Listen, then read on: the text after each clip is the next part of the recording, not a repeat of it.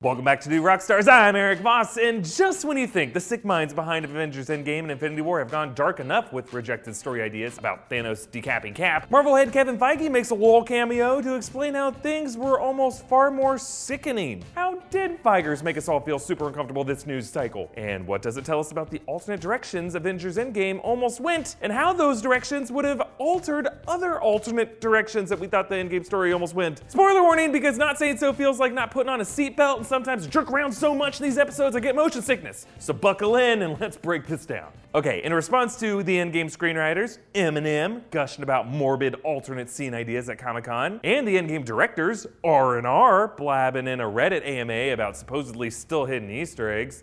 Yeah, okay, I guess I'll just watch it for the 3,000th time. Lowell Feigers gave an interview of his own, revealing that not only was the screenwriter's idea of Thanos decapitating Cap a legit concept that they considered for the film, that concept art of this image existed, and it depicted a different timeline and went in a much darker direction. Here's what he said. Enjoy the impression. I think there are behind the scenes pictures of this. Us having the giant omnibus of the Infinity Gauntlet collection and saying, we need to do justice to this. One of those was Thanos sitting on a throne of skulls, ruling over everything, and we wanted to get that in there. One of the ideas was when they finished the time heist, they returned to a world in 2023 that Thanos had already conquered. That involved all of that, and the throne made of bones and skulls and had him tossing like a bowling ball Captain America's severed skull head still in the cowl, and it was pretty cool, but the logic to get there defeated us.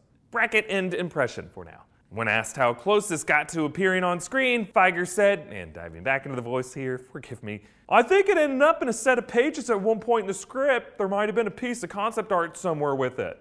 Oh man. While we don't yet have any official Marvel Studios concept art, this idea might have been inspired by the image of Thanos by comic book artist Jim Cheung. Super gnarly. I just love that Feige went into further description of this imagery, tossing Cap's head like a bowling ball, a skull of it still in the cowl, which means he must have cut off Cap's head, removed the cowl, held onto it, peeled all of the tissue off of the skull, and then put the cowl back on like a jack-o'-lantern lid. Yeah, insane. And yes, a throne of skulls. We'll talk about that throne. We'll talk about how weird that throne would be in a bit. But as a nerd, here's what I find most interesting about Feige's LOL description. According to him, Thanos was already waiting for the Avengers back in the present day by the time they returned from their time heist. Like, Thanos got back there first. But in the version of the scene described by the screenwriters, Thanos decapitated Cap from a different timeline, his original source timeline in 2014, wrecking Earth in that timeline, and let's not forget, leaving a giant shit-stained corpse of Hank Pym sprawled across the landscape.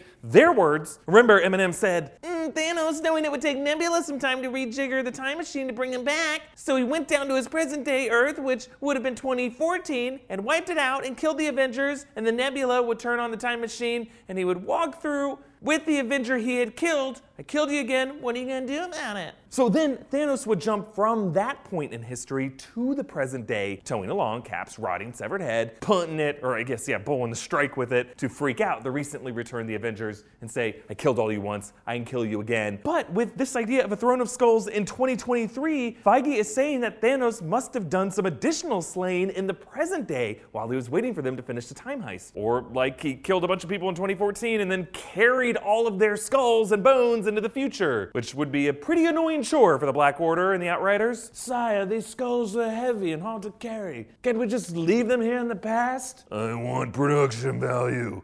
I want my bone throne.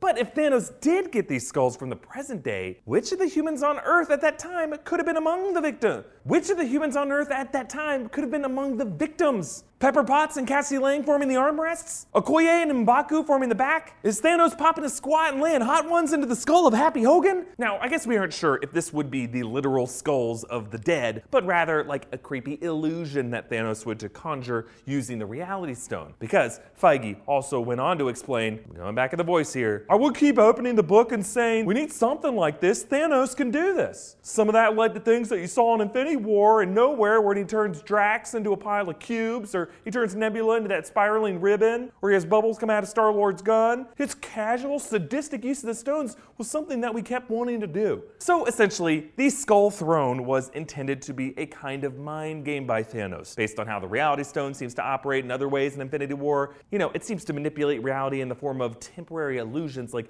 Drax into blocks, Mantis into ribbons, Quill's blaster bolt into bubbles, and when Thanos left nowhere with Gamora, all of that went back to normal. And by the way, it totally didn't need to. The Reality Stone is an Infinity Stone. When an Infinity Stone warps reality to make you blocks, you should stay blocks. But it sounds as though in these older versions of the Infinity War and Endgame scripts, the Reality Stone had a much darker permanence to its effects. It's possible that the skulls of Thanos' throne were going to be actual skulls of characters we knew, of other past victims of his, or skulls he summoned from nearby graves. In any case, still super morbid and in no way comfortable to sit on. Do you think Thanos should have gotten his bone throne in Avengers Endgame? And do you wish the Reality Stone was used in more interesting ways than blocks, ribbons, and bubbles? Comment down below with your thoughts. Follow me on Instagram and Twitter at EAVOS, and subscribe to New Rockstars for breakdowns and theories about everything Marvel. Thank you for joining me, and while writing this episode, I, no joke, wrote the word skull as Skrull pretty much every time. That's right, I still haven't given up on my Skrull search, and I will not stop until I find whose Skrull is the skull.